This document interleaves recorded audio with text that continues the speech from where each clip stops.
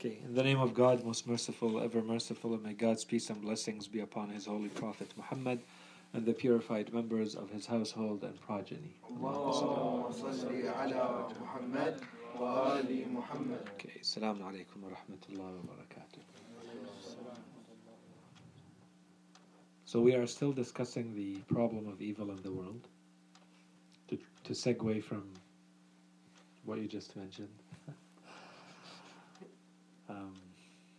So what we tried to give until now is a number of very general, high-level answers that should apply to the big objections that one may have or may hear about why there are so many evils and problems in the world. We gave a little bit of a context piece last time we met, just to make sure that the reason why we're spending a little bit more time on this topic is clear to everyone by looking at the problem from different angles, and we can do a quick recap of that. So the intent from today is that we start drilling into the very concrete problems, because I think we gave the high-level stuff and we gave the generic answers. Now we want to start talking about maybe a little bit more concretely, practically speaking, and what people are actually going through in their lives, and give more of an answer than just, it's a play on words and it's not really evil. And okay, so these are the very high level, let's say more philosophical answers. But there are answers that are more concrete and, we go into the details. But before we give them, and inshallah when we give them, everything will be very clear. Before we give them, I wanted to do two things. So inshallah today we do one, and then the next time we do the second one, and we give the answers. Inshallah. What we're going to try to do today, and I'm trying to keep it a little bit shorter because I think it's, as a topic, it requires a little bit of concentration. It's late in the day. I don't want to kind of overload with the information. The point here is that we actually digest and understand all the points so that we can apply them. So what we're going to do today is present a number, we're going to call them rules. And there's a reason why we're going to call them rules, so we're going to introduce that when we get to it. They're going to be very useful later. So that the topic is not just dumped on you entirely. We're going to split it into these two parts. So maybe very quick recap. I think last time we met, we presented something like perhaps 6 or 7, I think 7 reasons why we're studying this topic. So very quickly, without repeating the whole thing, maybe in 3 minutes, the reasons why we're talking about this problem of evil in the world. The first reason we said is actually a historical reason. And we explained that in the history of Islam, this problem became so big that people made the issue, because this issue falls under al-adl. So al-adl became one of the 5 main beliefs in Islam, especially for the adliya. So it became al-tawheed, al-adl, al-nubuwa, al-imama, al-ma'ad. Al-adl was not that before. Al-adl was not its own asl. It was not its own foundational pillar of beliefs. It was al-tawheed, al-nubuwa. Where do we come from? Which is the question of tawheed. How are we supposed to live? And everything related to that, that's under nubuwa, everything that has to do with religion.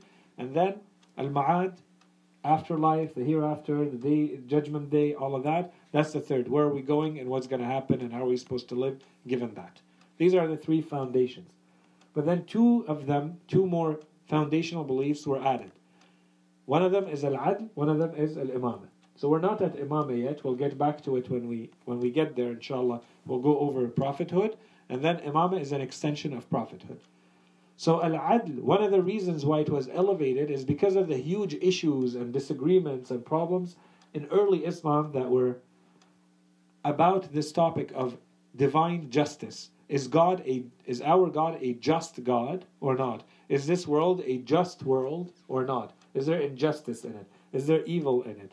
What do we do with these problems of shurur, evils? And I'll talk today about that very quickly, because the term can lead to confusion, and it did not used to be all lumped together under the problem of evil in the world. They used to look at it from 2 angles, and we'll explain that. So the first reason why this is an important topic is it reflects the entire history of the Islamic thought. Okay, so historic reason, let's call it, or historical reason. The second reason, very quickly, and I think that's the entire purpose for why we're here, is that we're trying to have a correct belief system. So we are studying this topic because this is one of the topics that pretty much any human being should at some point deal with. It's an important belief. So regardless of what your answer to the question is, the question should arise in your mind at some point if you have a mature mind, if you've been confronted to real problems in life, if you've ever wondered about deeper things than the superficialities of your daily routine. At some point you have to wonder about the challenges, the difficulties, the problems in the world. You see wars and you see disease and poverty and oppression. You know people that are close to you that may get very sick or they may die, and this makes you wonder, like, what is behind all of this and why is this happening and how is this possible in a just world and how can a merciful, just God allow all of this to happen? Okay? So, in order to have a correct belief system, you're supposed to address these major issues. If you don't have an answer to these questions, there's something lacking in your belief system. Like you don't have a complete belief. There's some stuff that you're going to leave hanging. And because of that, it may trigger all sorts of other issues. Okay? So that's the second reason. The third reason is, as we said, we've spent a lot of time talking about the existence of God and then the attributes of God. For instance, we said Allah subhanahu wa ta'ala alim, so He has knowledge, He has power, He has will. The problem is that al-adl, which is, as we said, it should be one more trait, one more attribute of Allah subhanahu wa ta'ala. The truth is that, if you remember, we said some of them are more important than others because some of the attributes, they derive from others. So if you don't understand al-adl, if you do not understand divine justice properly, you are going to have problems with a lot of the other attributes. You're going to have huge problems with al-hikmah. Allah Hakim, Allah has wisdom, you're going to have huge problems with that. If you go to rizq, you're going to say there are huge problems with that. So Allah subhanahu wa ta'ala, does He divide, does He bestow, does He grant, does He give rizq and sustenance and mercy and anything that He gives? Does He give it in a just manner, or is it random? Does He do whatever He feels like doing and there's absolutely no order, there's no system, there are no rules? How is this working? How is this fair? So it has ramifications on everything we've said until now. So this is basically kind of like a missing link that is going to, inshallah, connect the dots on a lot of the things that we've said before. Very quickly too, this is the link as well with things that we have not said yet, which is the next topic, as we said, is going to be the topic of prophethood. As soon as we're done with this, we're going to talk about what does it mean to be a prophet, what is revelation, what is infallibility, what is a miracle, how do we know if someone is a prophet or not, how do we determine if it's a false prophet or a true prophet. This is general prophethood, so this applies to all prophets. And then we have specific prophethood. So this is when you look into a specific prophet, like the specific miracle of Musa alayhi salam, or the specific infallibility of Yusuf alayhi salam. Okay, so this, you have to look at a specific prophet, and then the most relevant for us is Prophet Muhammad sallallahu alaihi wasallam. How do we determine that he is a prophet? What is his miracle, and how do we know that it's a miracle and we can rely on it, and so on and so forth. In order to go there, you need to have a clear understanding of divine justice. So divine justice has a link with prophethood, and we'll see that inshallah when we'll get to prophethood, but it needs to be clear now. And then the next one is, and even more clear of a link, is what happens in the afterlife. If your idea of divine justice is not clear, you are going to have issues with what's going to happen in the afterlife as a belief system. Is it going to be fair or not? Are the rewards, are the punishments, are the manners in which Allah subhanahu wa ta'ala is going to deal with human beings, are they compatible with divine justice or not?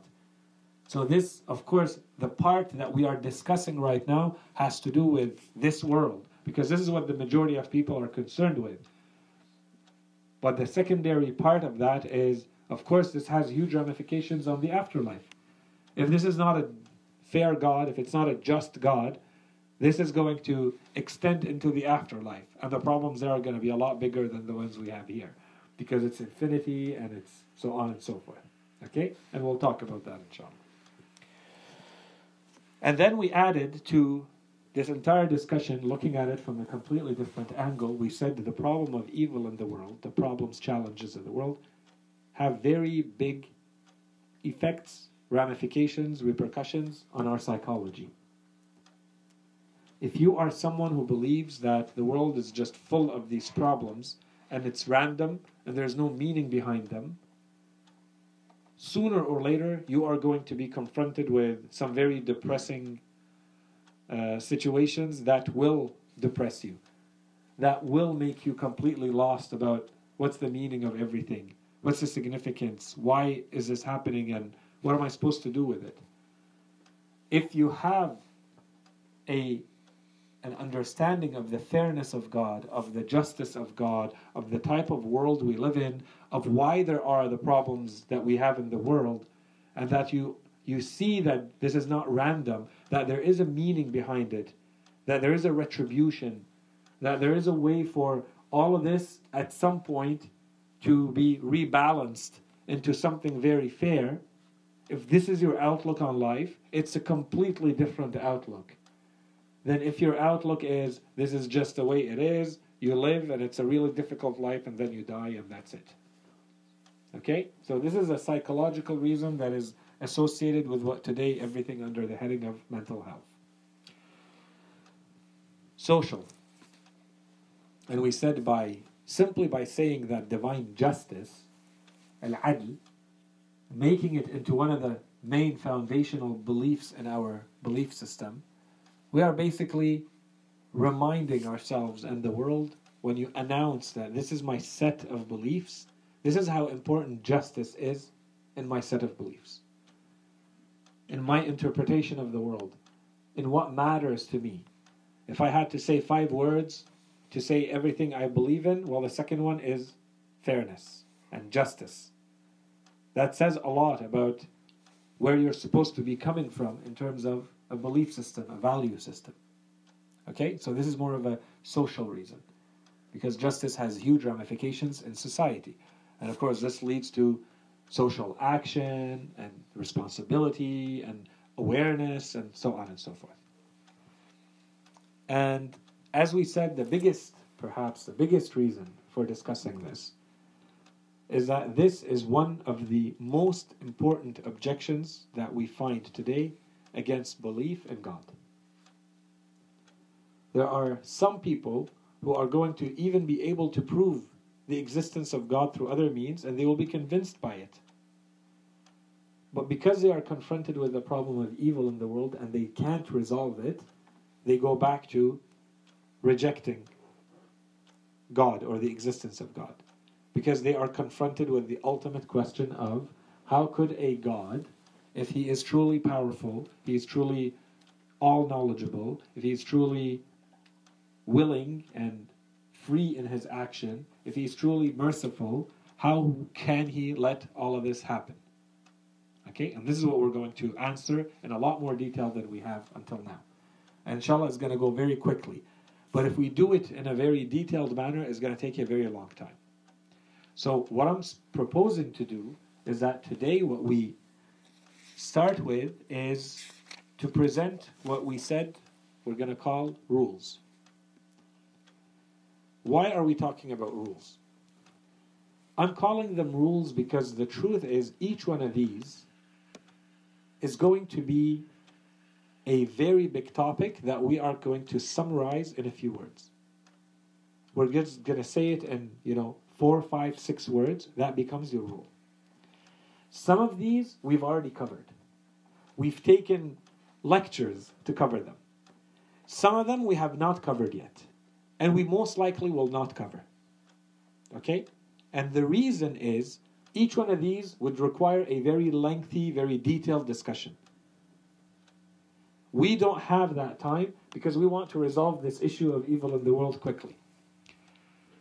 So are we going to give a detailed description and proof and evidence for each one of these proofs? No. Not here. Maybe in the future we will. For some of them you will see we have already covered them. But not in the words we're going to say. But you will right away recognize what we're saying and we're going to point them out. Does it mean that these are not valid because we're not providing the evidence now? We don't have the time to spend 2-3 hours, providing all the proofs for each one of them? No, they're valid. Okay? We're just going to go quickly through them because the point here is evil in the world. These rules are not necessarily related to the problem of evil in the world. But we're going to use them as general rules, and then the next time when we meet, we're going to apply the rules to the evils in the world. And we're going to see the outcomes. And it will be very, very easy once the rules are just applied. Now I'm going to give you the key to these rules. The key to these rules, why they're good, even though we're not going to spend 3 hours to establish the logical necessity or validity of each of them,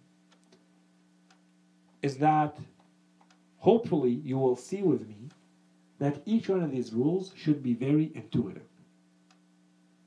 A normal human being who is not just trying to disagree and argue and just have a very long debate about a topic, each one of these rules should reflect the manner in which we generally interact, understand the world. Okay? We're not trying to be really philosophical here. We're trying to be practical. So these rules are supposed to be practical rules, reflective of, generally speaking, how human beings view and understand what is good, what is wrong and what is right, what is good, what is bad, what is evil, what is not evil. They're supposed to be representative of those.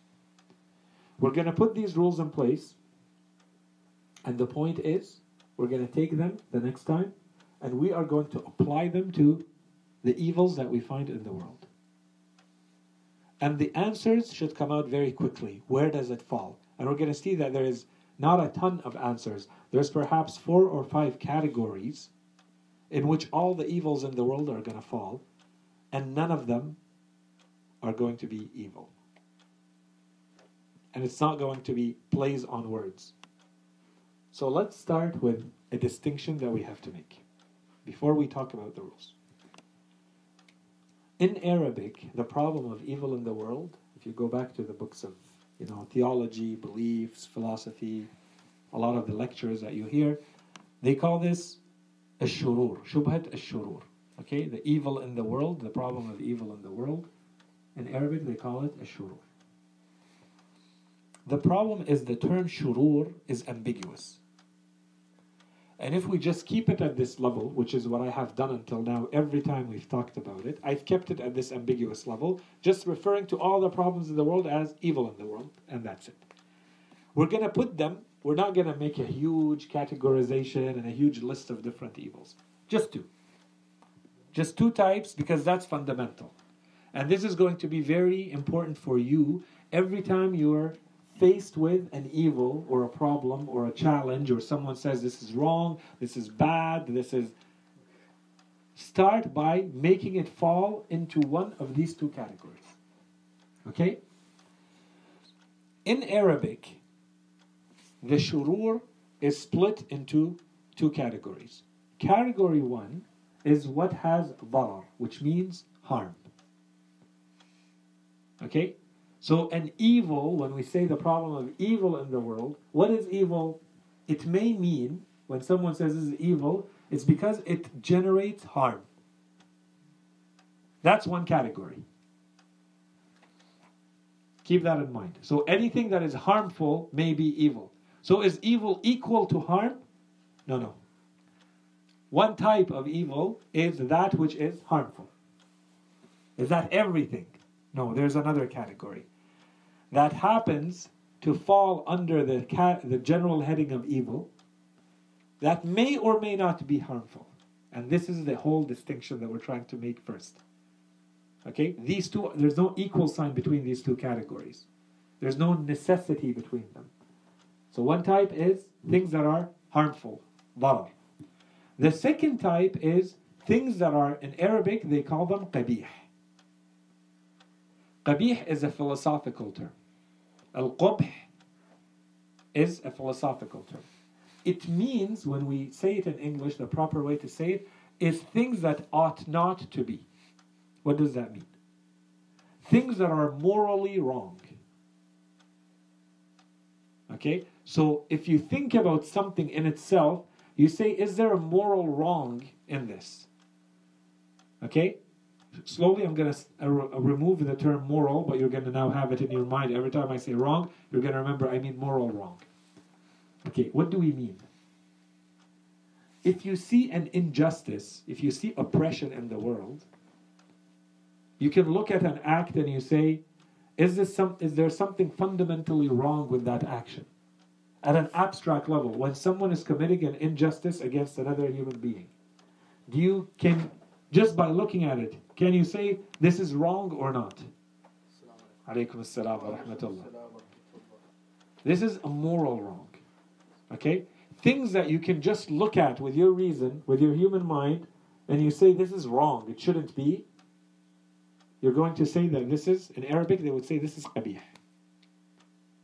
An example of qabih, for instance, someone who wastes their time. They decide to spend 10 hours doing something that everybody agrees is just a complete waste of time, not harming anyone.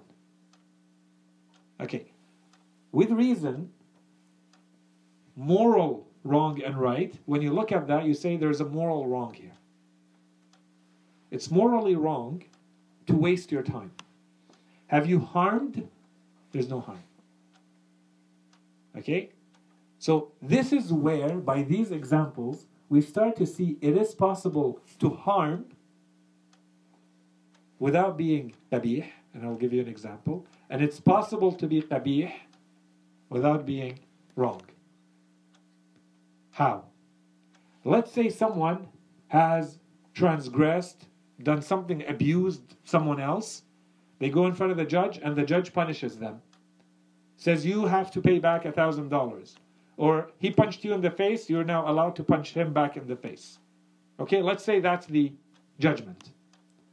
If you go kind of anywhere in the world, unless someone wants to argue and make a whole thing, generally speaking, basic human principle. Someone hit you in the face, you hit them back in the face in the same manner. Same force, cause same amount of damage. That's the intent. Did you cause harm or not? You did cause harm. You hit them and it hurt. Is that a moral wrong? You can't determine if it's a moral wrong or not unless you know the context. The context is this was in retribution, or this was a punishment to a previous act, a prior act. So is this an act that falls in the category of ought not to be, should not be, moral wrong? No. So when we talk about the problem of evil in the world, let's start by distinguishing. There are things that are morally wrong, and there are things that cause harm. Sometimes the thing that causes harm is also morally wrong. And sometimes the thing that is more wrong also causes harm. But not always. Okay, so when we look at something, the evil needs to be split in two. Is it harmful? And is it a moral wrong or not? Okay? If you say like this is disloyalty, this is injustice, this is oppression, right away, moral wrong, moral wrong, moral wrong. May or may not lead to harm. We have to look. Okay? So that's the first distinction. We're now talking about the definitions of evil. And I won't spend more time on that. There's more we can say, but this should be enough. With that, we can now jump into the rules. These rules, we're going to say them quickly. We're not going to spend a ton of time on each. If they're not clear, ask for clarification. Otherwise, as we said, we are not trying to prove them philosophically today. Okay, we don't have time for that. And there are 9 of them. Okay, so I'm not expecting people to memorize them by heart. And I'm hoping that you will see that for all of them, you should be able to agree with them intuitively. Just like when we said, someone may argue that if someone hits you in the face, you should not hit them back in the face. Of course we can argue. And maybe there's something better to do, there's a higher, but basic human intuitive rationality, without going into charity and without going into generosity and some higher values of spirituality and something else, there's no issue there. Rationally, there is no issue in hitting someone back in the face just like they hit you in the face. Okay? If there is an issue that's imposed from the outside. Let's say it that way. So, as we said, why are we talking about rules? Because we want to summarize the whole discussion very quickly in maybe 2 sittings and we're done. Okay, so we're not going to go into all the evidence and all the proofs and arguments for each one of these rules. One last point before we mention the rules. In order to solve the problem of evil in the world, and we will repeat that, inshallah, next time so that it's fresh, there are a few things that we have to kind of take for granted. Because we don't want to talk about the topic in forever. There's a few things that let's accept for now, and hopefully they have become clear to all of you. The reason I'm mentioning this is that in case you are in this kind of debate, or you're listening to 2 people, or reading a book, or watching a movie, or a debate, or whatever, and you see that the problem of evil in the world is being discussed. I'm going to give you 3, we're going to call them axioms, okay? So these things that you have to believe in, suppose that they are true, take them for granted, and if you feel that 2 people are discussing the problem of evil in the world, and these 3 issues have not been resolved first, the problem is, it's a waste of time to discuss the problem of evil in the world. Because you need to solve these 3 problems first. Okay, we're not going to discuss them now. They should be very clear to you, and you'll see, inshallah, when we mention them. The first problem, or the first issue that should be very clear to everybody, is that this world has a creator. That's one. I'm not going to waste time discussing whether there is evil or not in the world if I still don't know whether you believe in the existence of a God, and a God with certain attributes. So this God has to have knowledge, has to have power, has to be able to act freely. It has to be an independent, autonomous, self-sufficient God. The God that we presented. If that's not the God we're discussing, why are we talking about the problem of evil in the world? What's the issue? There's no issue of problem of evil in the world. You know, let's say you're a materialist. You don't have the problem of evil in the world. That's not a problem to you. The world just is, and it's material interactions. There's no way for you to say they're evil or not. You can't say something is morally wrong or not if all there is just matter.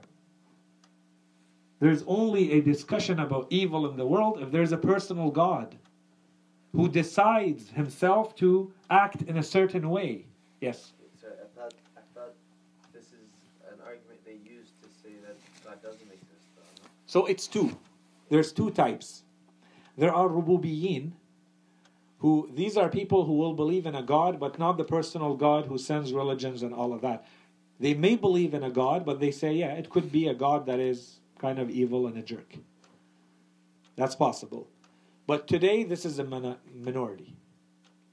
The majority of those who talk about evil in the world, they are trying to show that that God does not exist. And well, inshallah, we're going to answer that.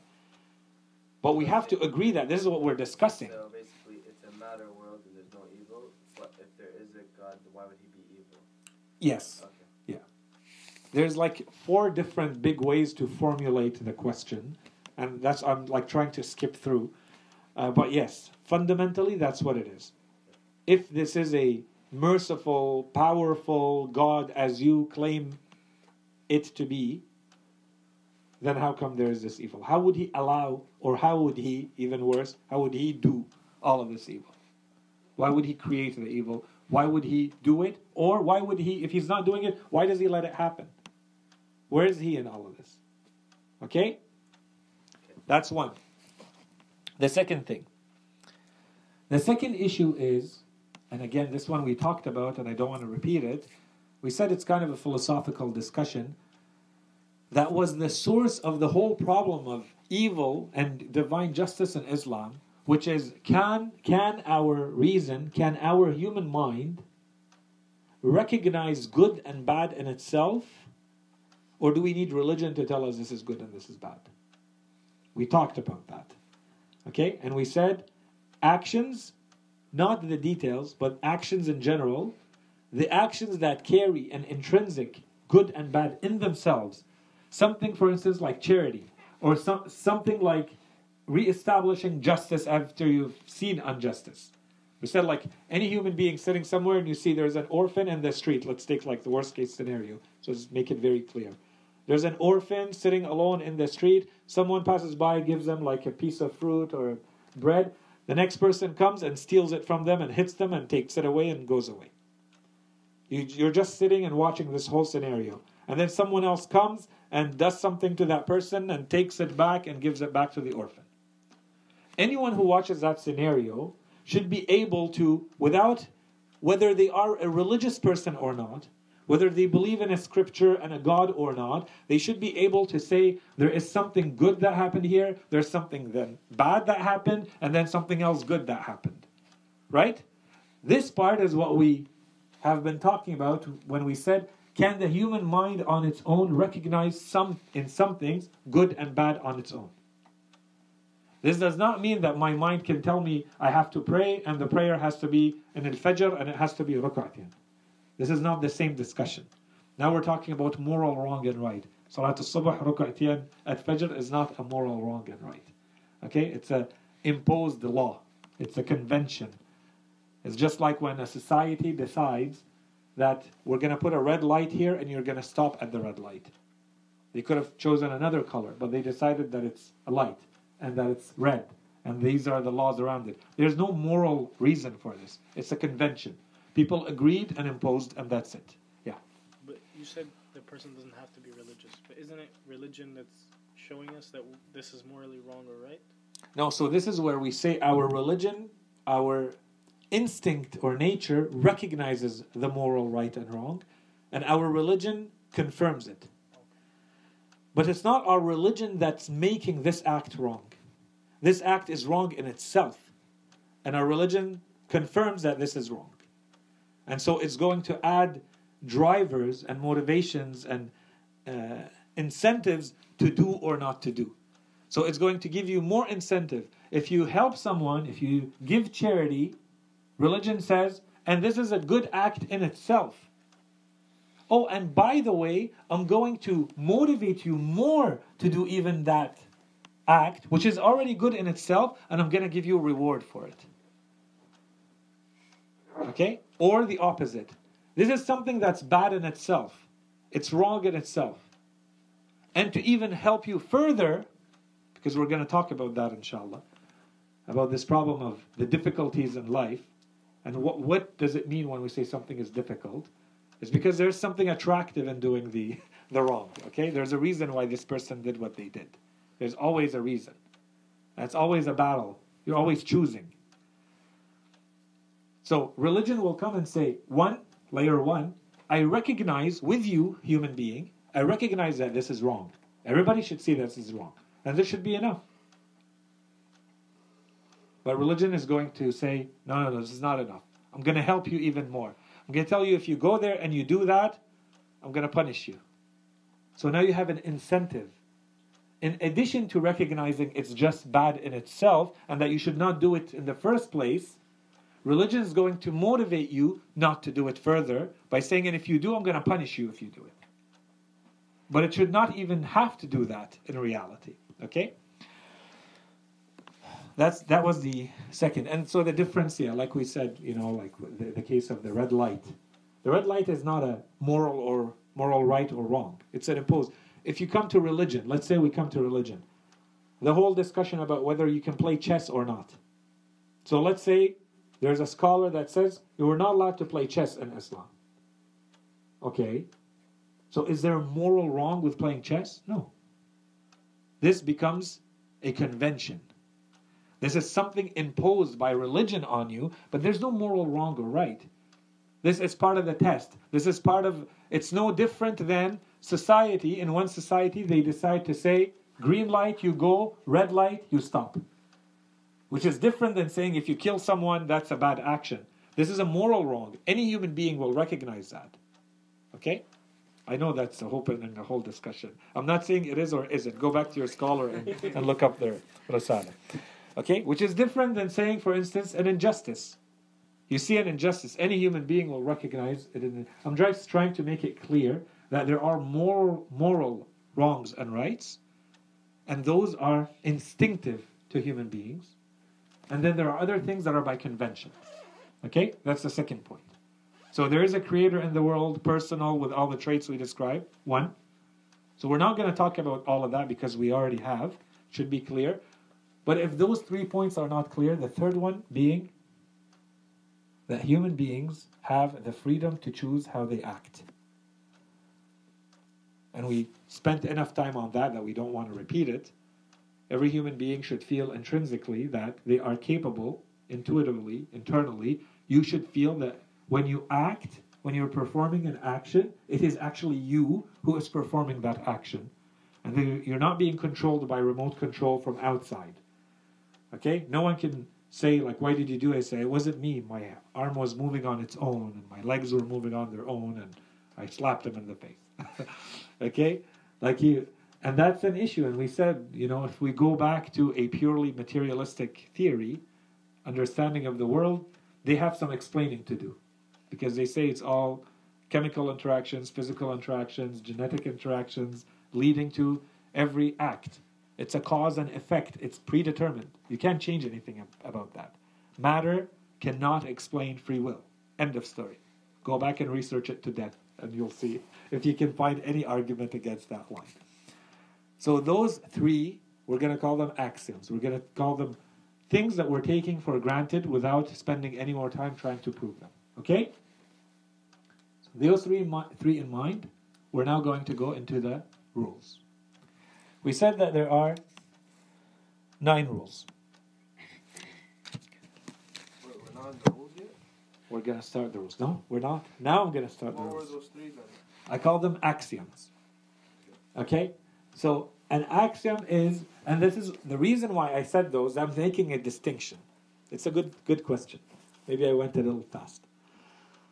I'm saying this is good for you, but it's also good if you listen to a debate or you are in a debate and someone enters with you and starts like, well, how do you explain the problem of evil in the world? I would start by saying, well, first of all, do you believe in God? Or not? 1. 2, do you believe that we are able to distinguish between moral wrongs and moral rights or not? 2, which should be very secondary and quick. And do you believe that we have a free will? And we are freely ourselves choosing every action. We're going to need this. If the person says no, it's predetermined, I'm not going to discuss the problem of evil in the world. There's no point. If the person does not believe that every human being is free to do what they want, I'm not going to be able to staple the responsibility of their action on them. I'm going to bring everything back to God. Which, I need this as a very important point. We need an answer for the rest, but as human beings, we're different. I'm not like a tree or a mountain or an earthquake. I need an explanation for human action. And human action is a free action. A human being is conscious and free. They know what they're doing and they still do it. And they have been given the power to do it. Okay, so to go there, I need to agree with the person that this person is free, right? We agree both that they chose to do this action, right? Okay, now we can talk about the problem of evil in the world. So which evil are we talking about? And depending on which evil, you follow the rule and it falls in one of the explanations. Okay? Yes. I just wanted to thank you because actually, if I didn't know that things are naturally in themselves are good, and that God imposes instrumental motivation to do so, I wouldn't have known because last week I came across the Euthora's dilemma that they teach in philosophy in university, and if I had not known the answer, the book never tells you the answer. It just tells you the dilemma, which makes you even more. It complicates it in your head. So what's the dilemma? It's our actions good because God says so, or God says so because they are good, in like a simple form. So this question was the origin of the big difference or disagreement between Ash'ara and Mu'tazila, who are the biggest 2 groups of belief in Islam. There are 4 madhahib of Sunnis in law, and the Ja'fari madhab, So we have 5 in law, so in practice. And in beliefs, usually people only talk about law. So they say there are Hanbali, Maliki, Hanafi, Shafi'i, and Ja'fari. And no one talks about the beliefs. In beliefs, it doesn't follow those. You may be Hanbali, but usually you're going to be Ash'ari, okay? But generally speaking, Ash'ara and Mu'tazila have nothing to do with those 4. This is how you apply the law. This is what you believe. And what you believe, you fall in only 2. You're either Ash'ara, who believe that it's only bad because God said it is. It's only bad because God or the religion or Islam said, don't do it. And it's only good because God said. This is what the Ash'ara say. Mu'tazila say, no, it's your reason. And then the problem, so this is what the dilemma. The problem is, so there's something that's being imposed on God. No, it's not. It's the nature of the thing in itself. God created it in that manner. It has its own good or bad within itself. It's not your reason that is being imposed on God. And that's the problem that they're trying to get to, and that becomes the dilemma. And they try to make it look like God is ironic. Yeah, exactly. Yeah. Anyways, it's a good one. Okay, so the rules. After the axioms, so the axioms, as we said, they're not the rules, Sayyid. The axioms are not the rules. It's a good question. But make sure that those 3 are very clear before you enter into the discussion of... Like a checklist before any discussion. Yes. Now what are we trying to do with the rules? We're going to give ourselves a set of rules that allows us to quickly, when we're going to do it, apply when we see an evil. And given those rules, the evil is going to land in a category. And the categories, we're going to see them next week. The categories, there's not a ton of them. There's maybe 4 or 5. And the categories don't end up creating evil in the world. So these rules are going to create the categories, and once we apply them, everything falls under those categories. Okay? Rule number 1. This one should have become clear now, so we're not going to spend too much time on it. But for someone who believes in God, and the God that we established, the God that we proved, if you believe that it is a wise God, if you believe that it's a self-sufficient God, a God that does not need any other creature, entity, I can't say creature, any other entity to exist, a God that has no needs, that's why we say it's an absolute, that's why we said a necessary being, that kind of God will never do the ought not, will never do the moral wrong. That's rule number 1. Okay? Why? We talked about that, but in summary we said, if any actor, any agent, any actor does something, someone who doesn't act, they do something, there has to be a reason for doing something. Even when we do, or we don't do, there's always an answer. There's always a reason. To do this moral wrong, to do the qabih, to do the thing that you should not do, here are the possibilities. Either you say this God does not know, or that God knows but can't help it, or he knows and he has the power but he has no will, he doesn't feel like it.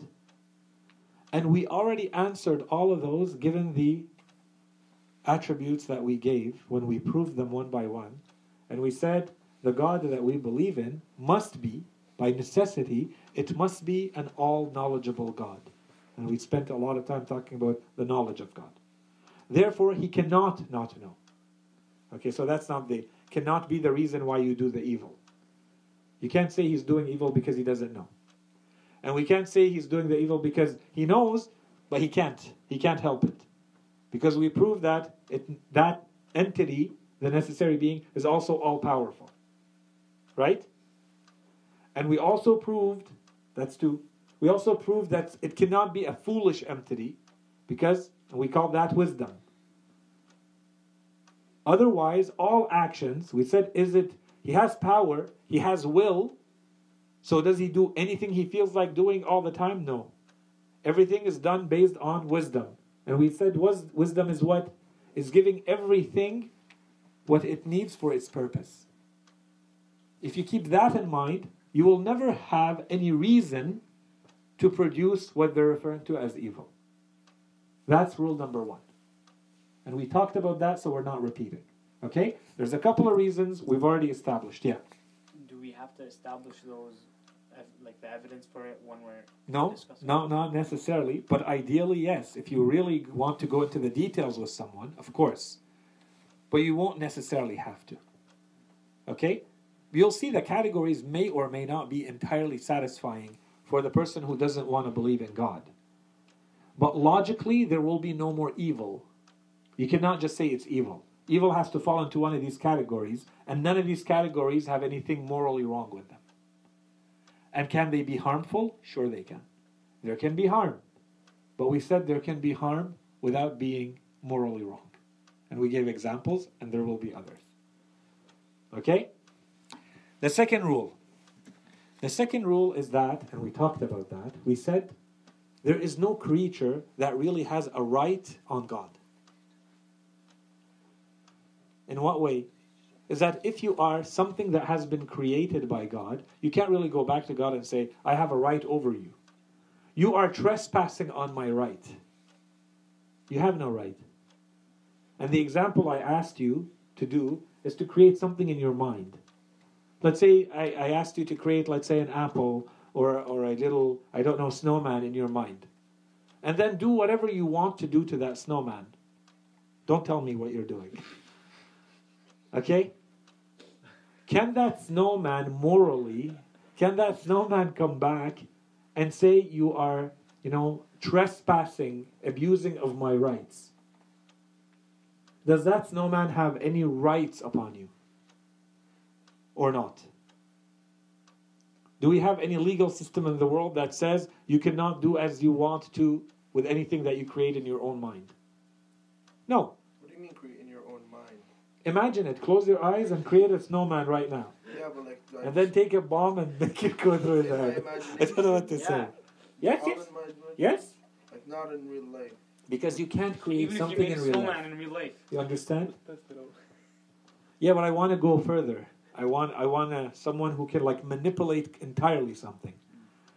Do you understand? Because I want to say. But when I create something, yeah, I give it feelings. Like if it's living. Of course. Okay, his snowman has feelings. I give it feelings. Okay. Then that, you're gonna feel bad when you're gonna do exactly that. Kind of thing. So your snowman in your mind, does it have feelings? Yes. Okay. So. If I can create anything, why not? Yeah. That's what I want you to do. Does that snowman really have rights on you? Yeah, it kind of does. Bro, so if there's something to it, are we allowed to take you to jail? That's what he's saying. Like, is there a law? Can I say, yo, what are you doing to your stomach? You're not allowed to do that. Yeah, I would say you would, because I go to jail then. I know what you did to the snowman. Look, man, I anticipate a lot of questions when I prepare these talks. That was completely. You took me out of surprise. Yes, Papa. It's like when a father creates a son, that son has rights on him. Yes. Is that really considered creation or? No. Yeah. So this is what the son has rights on the father, because the son has not been created. That's why the closest thing I can say is create something in your mind. We can't create anything in the outside world in the way that Allah subhanahu wa ta'ala creates. Which is, you create from nothing. Like the snowman that you're creating is not from nothing. It's based on pictures and things and experiences you've had in your life, and you can put them together in a way that creates a snowman. Yeah. My question is, do we have rights on God? Yeah, so the short answer is no, we don't. No. Does God say we don't? But wait. So I'm going to say two exceptions. Yeah, so there are two exceptions to that, and I hadn't mentioned them. I just want to explain, but then I have this snowman with feelings here. Yeah. My point is from the philosophy of the creation of God creating everything, right? Being, is from his intrinsic generosity, right? Mm-hmm. So from his intrinsic generosity, could it be possible that he allow us to have rights on him? Or So there are two exceptions to us the statement, the rule, it has two exceptions. So that's in the explanation of the rule. The rule is nothing has rights on God except two. So in Arabic they say aqli and ja'li. So what's aqli? It's a rational exception, which is قبح العقاب بلا ذنب. It is not befitting of Allah, it's not befitting of anyone to punish, which is different than harm, to punish without sin, to punish without mistake. That's a rational rule. That's one. Two, if Allah says, I have self-imposed, if I've created a rule, you saw something? Yeah, it's fine. It's not going to attack me? No. Okay. As long as it's not a snowman, it's fine. Okay. If we say that Allah subhanahu wa ta'ala imposed a rule on himself, كتب ربكم على نفسه الرحمة. He self-imposed mercy on himself. Okay, that's different. We're not saying anyone has a right. He's saying he imposed something on himself, which is different. Okay? So one is he doesn't do anything that's not befitting, and the really only one that falls here that we should keep in mind for the problem of evil in the world is it's not befitting to punish without sin, to punish without mistake. One. And two, okay, you with me? Yeah. And two, if he self-imposes, if he says, these are things that I promise never to do. And it's not that I have a right over him, I have no right. He created a rule for himself that he will never do something. He will always do something. And that's good. Has nothing to do with me. Okay? Yeah. Never do something like what? Like a mistake or like what? No, like for instance, how he will treat his creatures. That's the point of the evil. So basically, if I promise the snowman something, Yeah. then he has the right over me and that. He doesn't have a right. But if I promised him it, Yes. So to simplify it, you can say he has a right, but he has no right. Whether he exists or not, until you created a rule for yourself that you will always follow. I heard this saying that it says, whenever somebody says something and Yeah. then they say but, Yeah. then erase everything they said before it. Okay, but that's just a saying. Yeah. This is just for talking. No, I don't. It's right. Yeah, no, yeah. it's So what did I basically say? But when Like it's like you have no right over the creator Except. Yeah. So basically, you don't look at that on its own. Yes, that's true. Yeah, that's what we're saying. Yeah. So except- God, as a creature, you have no right over God. except. Okay. Alaykum assalam wa rahmatullah. So what are the two exceptions?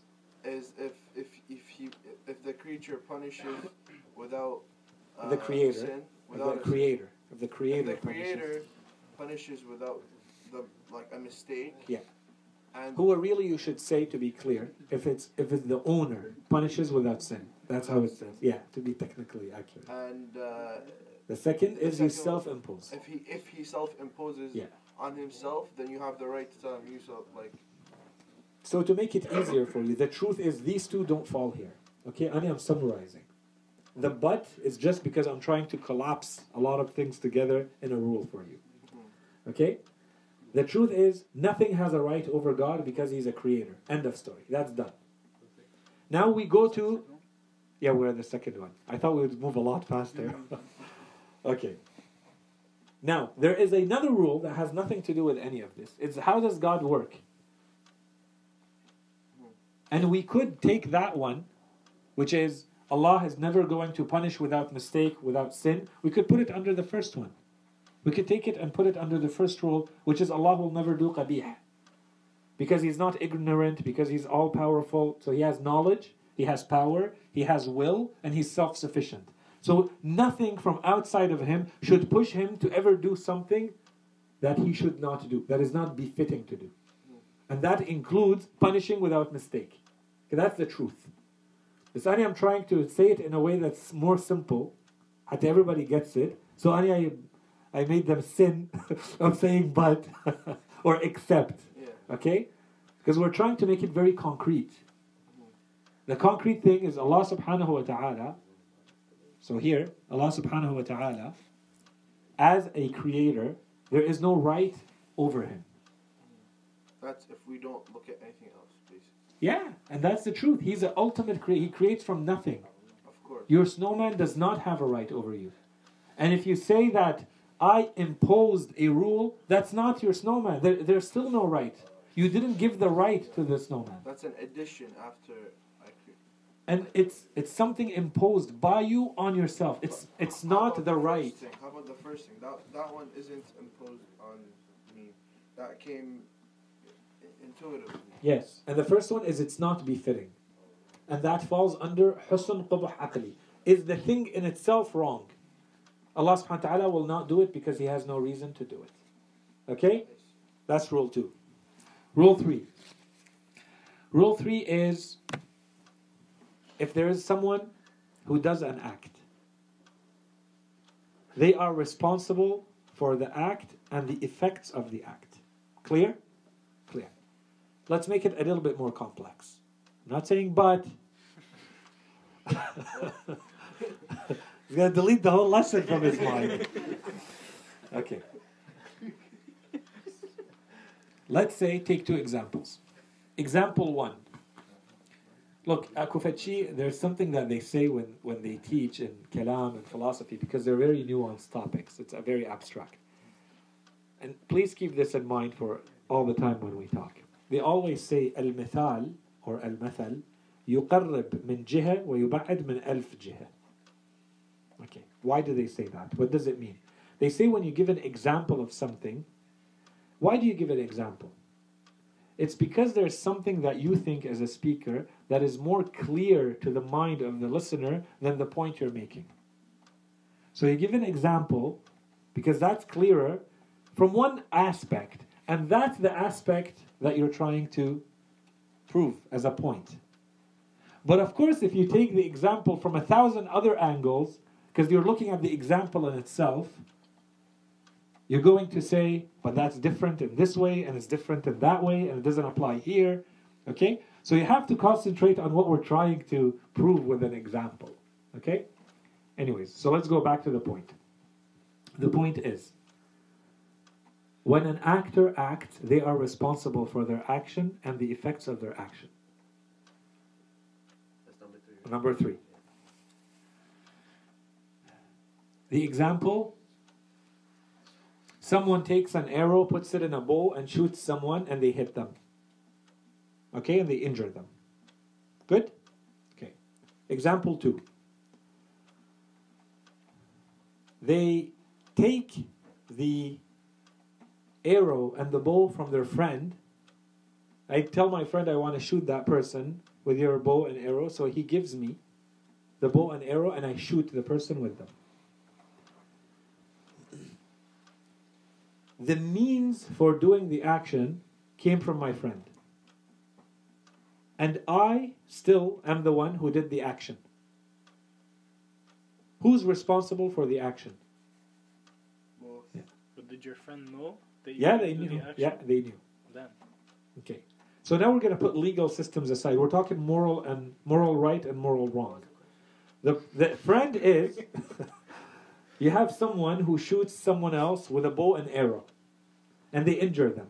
They shoot a snowman in the mind of their friend with a bow and arrow. How did I get in your mind? Example 1, you shoot someone with your own means. Example 2, you shot someone and you injured them, but with the means that came from someone else. So who's responsible? Morally, like bare bones philosophically and morally, the person who committed the act is responsible for the act. In this case, we would say, and they had an accomplice. The means came from someone else, but they're not equally responsible. Yes. Okay? There is a responsibility on the other person. But this person is responsible for their own action if both of them are free agents and this person decided that this is what I'm going to do with that. Yeah. So are you basically saying someone motivated another person to shoot an arrow at a third person? motivated. It could be. That's if we want to add more complexity, I would tell you there's someone who just walked in, go and beat him up. So wouldn't He looked aside. wouldn't the motivator be like they're both what do you call it? They're both guilty. Alaykum as-salam wa rahmatullah. But the motivator, wouldn't he be of a higher guilt? It depends. If I have a power over you, yes, of course I am. Yeah, I give you an order and you have to obey the order. And if you don't, I don't know, I kill you, worst case scenario, or I stop being your friend, very weak. So this is a power that I have. So I'm abusing of that power to make you do that. I'm just asking you because I want to clear in my head who is of more guilt, the people who ordered the killing of Imam Hussein alayhi salam, or Okay, don't go there yet. Don't go there yet. I am keeping it very simple. Okay, we're going to go back. Yes, we are going to go back to all of that. It's all I'm trying to do with the rules. We're not looking at the evils yet. All we're trying to do with the rules is to say, basic rule number 3. If someone commits an act, they are responsible for the act and the effects of that act. 1. 2. If there's an intermediary, and the intermediary is fully conscious, fully aware, able to handle the entire knowledge and free to choose how they want to act, they are responsible for their own action. That's it. That's all I want. Who is more or less guilty? I'm not talking about that. The intermediary, the one who does the action at the end, that's the person I'm looking at. Are they responsible for what they did or not? Even though the means, even though the motivation, even though whatever came from someone else, at the end, are they responsible entirely for what they did or not? Yes, they are. 100% for their own behavior. Now, there might be a 50% or 80% on the other person too. But for this act from this person, if they were free to do so, they're entirely responsible for their own action. Okay? Okay. Yes. Am I not also responsible for supplying you with Yes. means to Yes, do yes. that? Yeah. Or ordering. Ordering, which is even I would worse. still be in the act that I did. I'd be 100% responsible. 100%. Yes. But they are also. The intermediary is the one who's responsible for that act. Because they could have chosen not to do it. Okay? Okay. 4. And I think we spent a little bit of time on that, so I don't want to impose it more, but there is no necessary link between something that is morally wrong, not befitting, and something that is harmful. Something may be harmful, it harms someone, but no one can say this is not befitting. For example, punishing someone when they deserve it. Okay? But if you punish in an exaggerated manner, abusive manner, of course, you fall under the first category. Now you fall under the non-befitting, and it's harmful. And something may be not befitting, but it's not harmful. You decide to walk naked in the street. Not befitting, not harmful. Right? Pretty harmful. Okay, it depends who you are.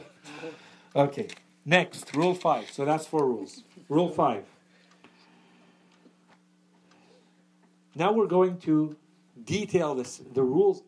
In fact, some of the rules that we gave until now, with those, you're supposed to be able to answer any question related to the evil of the world. But still, we're going to detail them more to create more specific categories. Hatta we have a lot more to work with. Okay? To be more nuanced and leave nothing for chance and ambiguity. Harm as equal punishment is not a moral wrong. So we use that as an example already. Someone does something very bad, and you punish them. That punishment, if it's equal to the harm they did, then there is nothing morally wrong with what you did. You may, as I said, someone may come back and want to argue. As a general basic human principle, this is accepted. Humanity has functioned with this forever. And that's why something like the Code of Hammurabi was considered such a huge deal when it was found, because it dates between 4,000 or 6,000 or 8,000 years. And right there and there it says, an eye for an eye, a hand for a hand, an ear for an ear, which says from the time of the first code of law that is documented in human beings, we see that they've been following this. Now, you may decide to apply charity. You may do extra. You may forgive. That's always better, that you can do better. But as a basic right, equal for equal, end of story. Okay, yes. Like, yes, equal for equal, end Yeah. of story, right? It's morally right, but by law, you'd still get arrested if you or do something would happen to you if. What about religiously though? Like, are you still wrong? Well, there's a way to apply it. Okay. Like religiously, you're supposed to apply it in a way that is still religiously okay. You don't just do whatever, however, and like there are laws. You're not supposed to do anything that may lead to chaos in society, for instance. Instability in society. If you do any of that, Islam does not agree. So if you start seeing, like maybe there was a time when it was a very primitive, very simple, rudimentary society, it's very different than, let's say, at the time of Imam Ali alayhi salam, when he starts creating a very clear legal system and a very clear executive branch to the government. And it's not a free-for-all where everybody just goes and says, this was my right, so I went and punched him in the face. No, you go to the judge and you prove your case, and they prove their case, and let's see what's the right retribution here. Okay? So, let's say, the Quran talks about this. Of course, what do? A killing for a killing? What if you killed someone by mistake? You go and kill someone and this person is a believer? So what do you do there? Okay, so there are a lot of cases where like there are loopholes and you have to go to a judge and a qadi, like who is shari'i, who knows Islamic law, and they'll tell you in each case what's the right way to do it. Okay? Retribution or justice for the oppressed is not bad. So, you have someone, nothing has happened to you, but you notice that something has happened to someone else, an oppressed, and so you do something as a retribution, you do something to reestablish that justice for that oppressed, for that person whose right or whose justice has been abused. That act is not considered a not befitting act, even though it may generate harm. Again, okay? So it's just another angle, same theme. 7. Sometimes someone may voluntarily or not, they may be harmed for the benefit of someone else. For instance, someone who sacrifices and pays charity, for instance. They willfully, freely, voluntarily decided to take money out of their own pocket and give it to someone else. In those cases, rewarding that person is very befitting. Okay, so now we're looking at the other angle. So we ought to reward the person who has been harmed, intentionally or not, voluntarily or not. Someone has been harmed for the benefit of another. So if I pay charity, it's because I'm helping someone else. For the benefit of another, I did something. I ought to be rewarded somehow for what I did. This is befitting. It reestablishes justice. I went out of my way, or I was taken out of my way to help another. For that, I should be rewarded. That reward is a good thing. It's a good thing to reward someone for having been harmed to benefit someone else. Okay? I think it should be intuitive, clear enough, if it's understood. Okay? Last 2 rules. These 2 go together, and the entire discussion next time we meet is going to have to be about these 2 rules. The first one, or let's say number 8, some benefits are only possible through harm. So, very easy example is you want to be in shape, you have to go work out. And working out is exhausting and difficult and painful, and you're sore, and you have to watch your diet, and it's all of that. Okay? Is there harm? Yes, there is harm. Some benefits are only possible through harms. Okay? You need to pass. Tomorrow there's an exam and you haven't studied. You're going to stay up all night and work. That's a harm. You have to. Yes, yes, of course. Yeah. You get that. Okay. So these are the simple examples. We're going to take a lot more complex examples the next time, but that's the rule. Some benefits are only possible through harm. Okay? I'm not going to say most or all benefits are possible through harm, are only possible through harm. But we may have to say that in the kind of world we live in. Anyways, that's one. And two, or the last one, the ninth rule.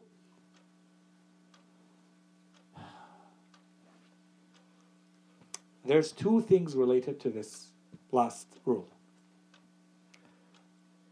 It has to do with tests or tribulations or challenges or difficulties or examinations, or call them what you want. Tests, pardon me? Midterms. You can call them midterms.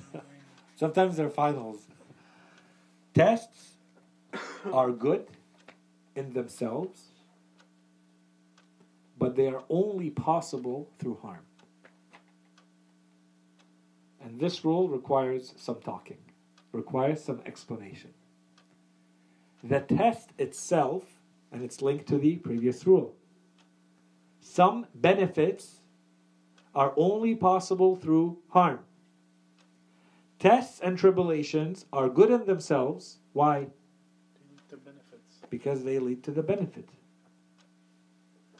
which is the previous rule. Some benefits are only possible through harm. Tests and benefits are one of those types. Tests and benefits are good in themselves, but they always require harm. Otherwise, it's not a test. What about someone who's tested with wealth and all that? That's a test. Then that's harm. What is it? Yeah, what do you do with it? We're gonna. But that's the test. But how is the test being harmful? patient and not spending it in the haram way when you see it being more attracted to you, That's the patience harm. itself is a harm, like just staying and not doing them. So what we're gonna do next time? It's a very good. All of these are very good reactions. That's exactly what we're gonna do. But right now it's kind of ambiguous, right? It's vague. We're gonna make it into very clear categories. We're gonna put this problem, because really it comes down to this problem of harm and test. Next time, and once we do that, it's going to be very clear. We're going to look at what the Quran says, specifically the Quran, to make it short, what the Quran says about this notion of test. And what does the Quran say about the notion of harm?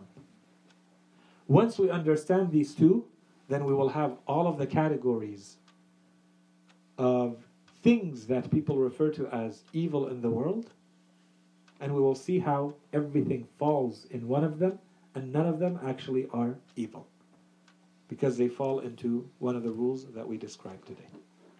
Okay? Okay. And with this, we will inshallah complete this topic. And if you want to kill it to death, we'll spend one more week on it. Otherwise, that's it, and then we'll move inshallah to general prophethood right after that. Good? وصلى الله على سيدنا محمد وعلى آله الطيبين الطاهرين. اللهم صل على محمد وآل محمد. I just have a question. Yeah. About the snowman. For the ninth one, you said there's two types. You only said, I think, one. I think he said the 8th and the 9th are related. No. When you got to the ninth, Yes. you divided it again into two. Yes. So, the ninth rule is 1. It's about tests and tribulations. Yes. 1. Tests and tribulations are good in themselves. Yes. And the explanation, as we will say next week, is because they lead to benefits. Which brings us to the previous rule. Some benefits require harm. In the case of tests and tribulations, which are 1, good in themselves, 2, they are always harmful. A test and tribulation is always harmful. It is not a test and tribulation if it's not harmful. So if we're going to show that the entire point of our existence is to be tested, then we've resolved a lot of the issues by saying that tests and tribulations are good in themselves, but they need to be harmful. Which does not mean that they are evil. Okay? It's not qabih. It's not a not befitting. It's harmful, but it's beneficial. And the benefit is greater. Yes. In the beginning, you said there's two definitions of evil, or Qabih, yeah, and harm. darar. Yes. Yeah, so Dar. if it causes harm, it's still considered evil, isn't it? So that's why I'm saying when you confuse all the terms, we are going to jumble all of them up and call them evil. Okay, so what we're doing is saying that evil is basically just moral wrong. It has to come down to this. Because we have to force the other person to say, what do you mean by evil? And that's what we're going to do. Okay. We're going to explain our theory, and we're going to tell them, what do you mean by evil? And we've already given one full explanation, by the way. Allah rahatkum. Assalamu alaikum wa rahmatullah. What if Which is like relative evil. We've already given all of that. Okay? We tell them there's two options. It's either one that it's harmful but not morally wrong, or it's morally wrong and sometimes harmful as well. No, don't say the but. And to force them to say which one of these two are we talking about. Most likely, they will say both. We're going to show them that as a starting point, I agree with you, but down the road, we're going to see that things that are harmful are not necessarily bad. You may have things that are harmful and they're actually beneficial. So what's wrong with that? You can't just say because something is harmful, automatically it's one of the evils in the world. So I'm forcing them to change their definition. And that's why I said the problem is today, even in Arabic, they call it, shurur. Shubhat al-shurur or mas'alat al-shurur. Shurur is just evils. If you go back in history, a lot of our scholars, mutakallimin, they used to split those. And they say there are things that are al-qabih, la yasduru al-qabih. Okay? What is befitting and not befitting to come out of God? Can God produce not befitting? Does God produce non-befitting? These are the two big issues. One. And then they look at the problem, they call them mas'alat al-alam, which is pains, or what we're referring to as harms. Things that are harmful. These used to be treated under a general heading, but they were looked at as different issues. Today, everything is lumped together. And now whatever answer you give has to apply to all of it. Sorry, it's not all the same. Making you go through a test in one way is different than making you go through a test in a different way. In one of them, you control. Your test is your own free choice. Here, the test is you control nothing and you're forced to go through something very difficult and you've done nothing about it. Right? So it's an evil that's imposed on you. Imposed on you as, for instance, the evils that befall animals, the evils that befall babies, the evils that befall very innocent people. They've done nothing wrong and this is coming their way. Ash-sharr al-majani, sometimes they refer to it in Arabic. Okay? This is a problem, an evil that comes to you, and maybe I can explain it for someone else. I can justify it for someone. But for the baby who's done nothing and they get killed, it's a little bit more difficult to explain. And we're going to explain it with these rules. Okay, we're going to find the answer to this. What do we do with those cases?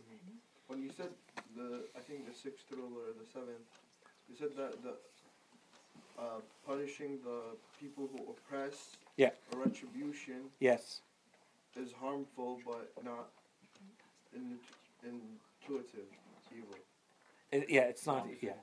But so can you say that and the one on top of it is the same thing? The one Yes. on top of it is punishment. They go exactly together. Yes. Yeah. But there's a reason why we're splitting them in that level of detail. How do we make it very clear when we're going to apply them? Okay?